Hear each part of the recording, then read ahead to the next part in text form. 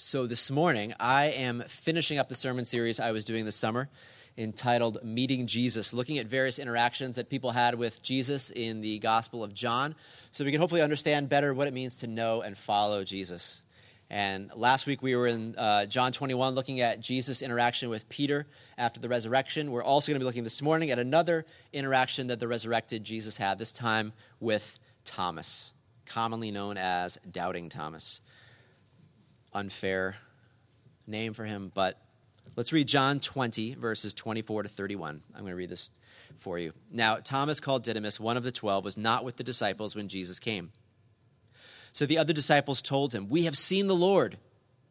But he said to them, "Unless I see the nail marks in his hands and put my finger where the nails were and put my hand into his side, I will not believe it." A week later, his disciples were in the house again, and Thomas was with them.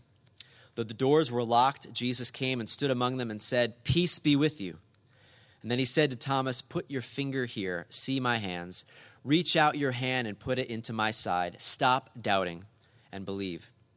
Thomas said to him, "My Lord and my God." Then Jesus told him, "Because you have seen me, you have believed. Blessed are those who have not seen and yet have believed." Jesus did many other miraculous signs in the presence of his disciples, which are not recorded in this book.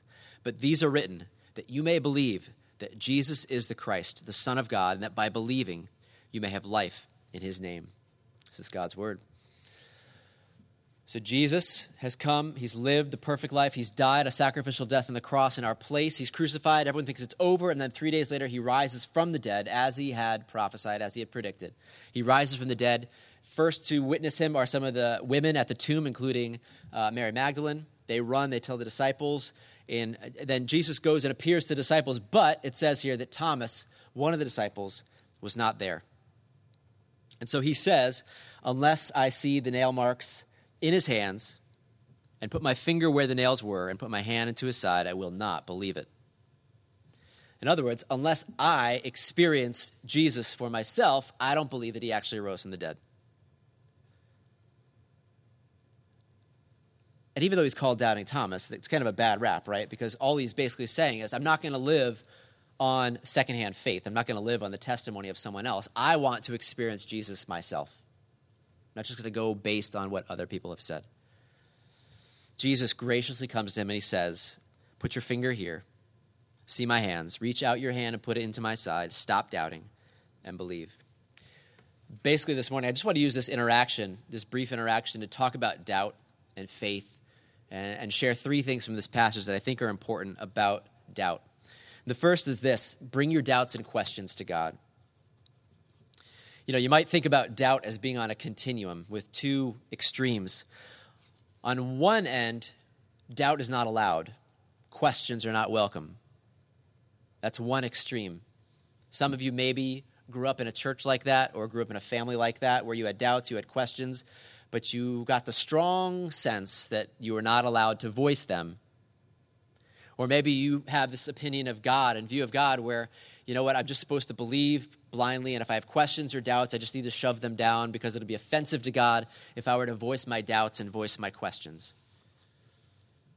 And certainly some have that perception. I listen to enough people out in the world who have that perception of the church. Oh, you know, churches are places where you're not allowed to question. You just have to blindly believe what they tell you.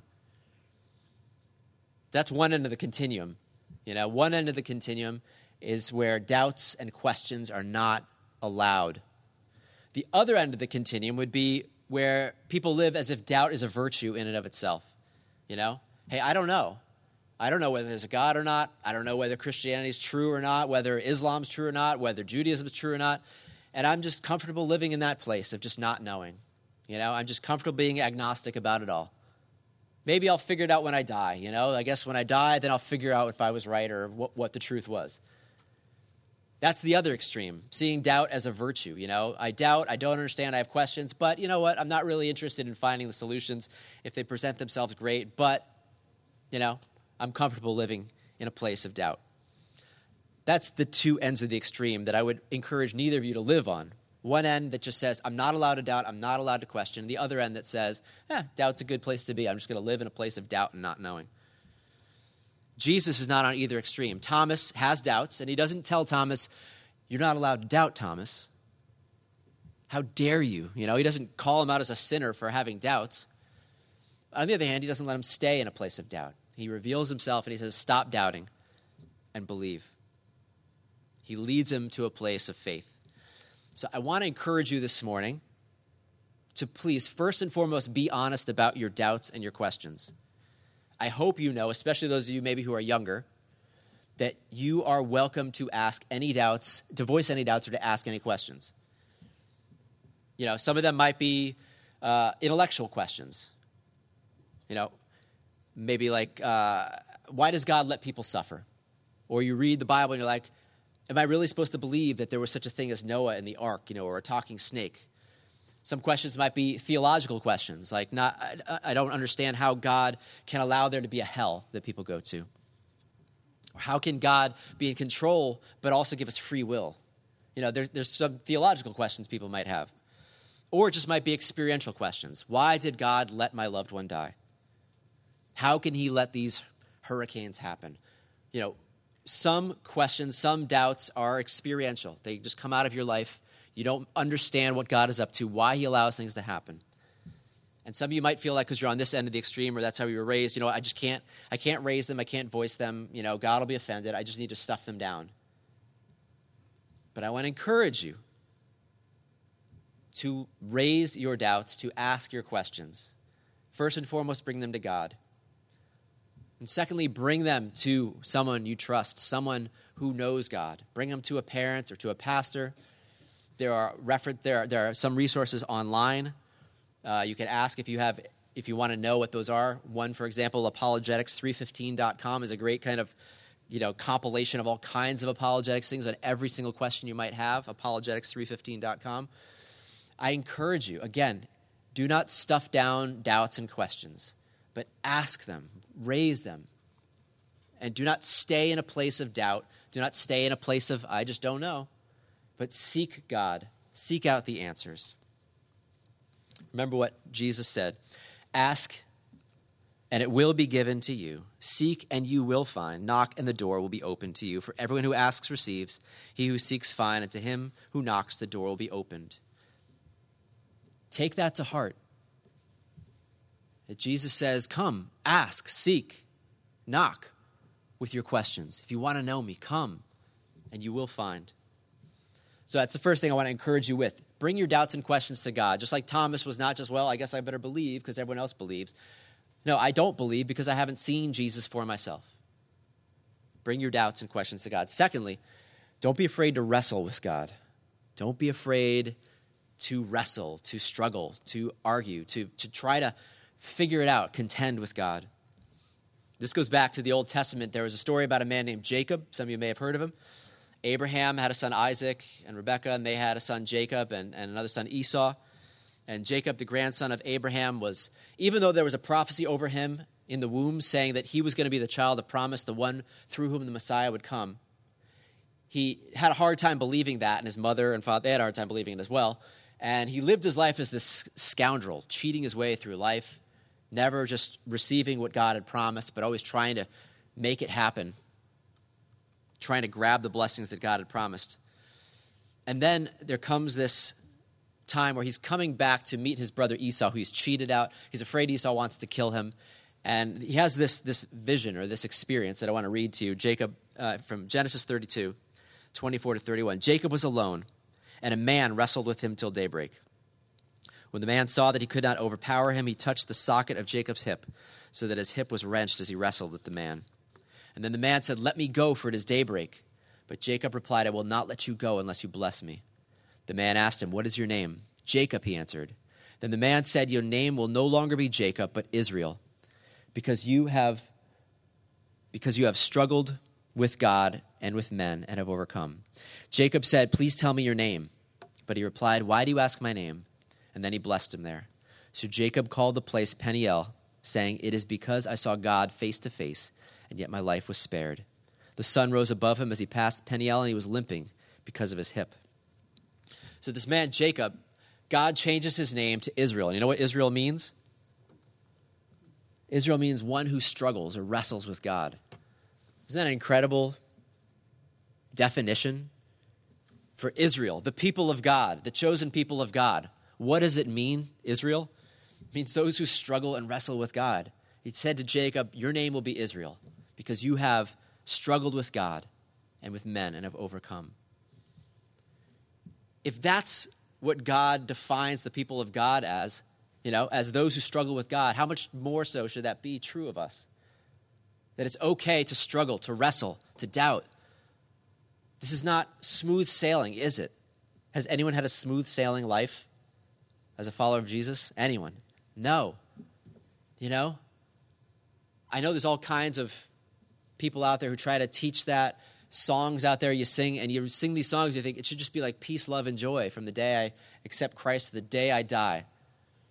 But this is more true to the case. This is what it means to follow Jesus, is to be someone who struggles, who wrestles with God. Not understanding what he's up to, why he allows things to happen, what his plan, what his vision is. That's who we are. You read the Bible honestly, and you see how full of doubt and questions it is. Have you ever really read the Psalms and looked at them? I'll just put one as an example, the opening of Psalm 13. How long, O Lord, will you forget me forever? How long will you hide your face from me? How long must I wrestle with my thoughts and every day have sorrow in my heart? That's not someone who's just blindly accepting and walking, you know what, God, you must have a plan. This is someone who begins by pouring out his heart. I don't get it, God. What are you up to? Why does it seem like you've left me and abandoned me? Why am I so sad? Why won't you lift me out of this depression and this despair? Psalm after psalm begins in a place like this of just not understanding what God is up to. This is what it means to be a follower of Jesus. It's someone who struggles and wrestles with God, not understanding why he allows things, not understanding what he's up to, but hanging on to him, just like Jacob hung on to that man and said he wrestled with him till daybreak, and I will not let you go until you bless me. And sometimes that is what the life of faith is. It is just hanging on to God for blessing. Even when he hits our hip and knocks us out, and we walk with a limp the rest of our life. Again, I encourage you, please, be honest with your doubts. Be honest with your questions. This is a church where you are welcome to ask anything, to bring up any doubts, any questions. Because what it means to be a follower of Jesus is to be someone who wrestles with God, struggles, contends, trying to understand what does it mean to know you, to follow you, just hanging on to him.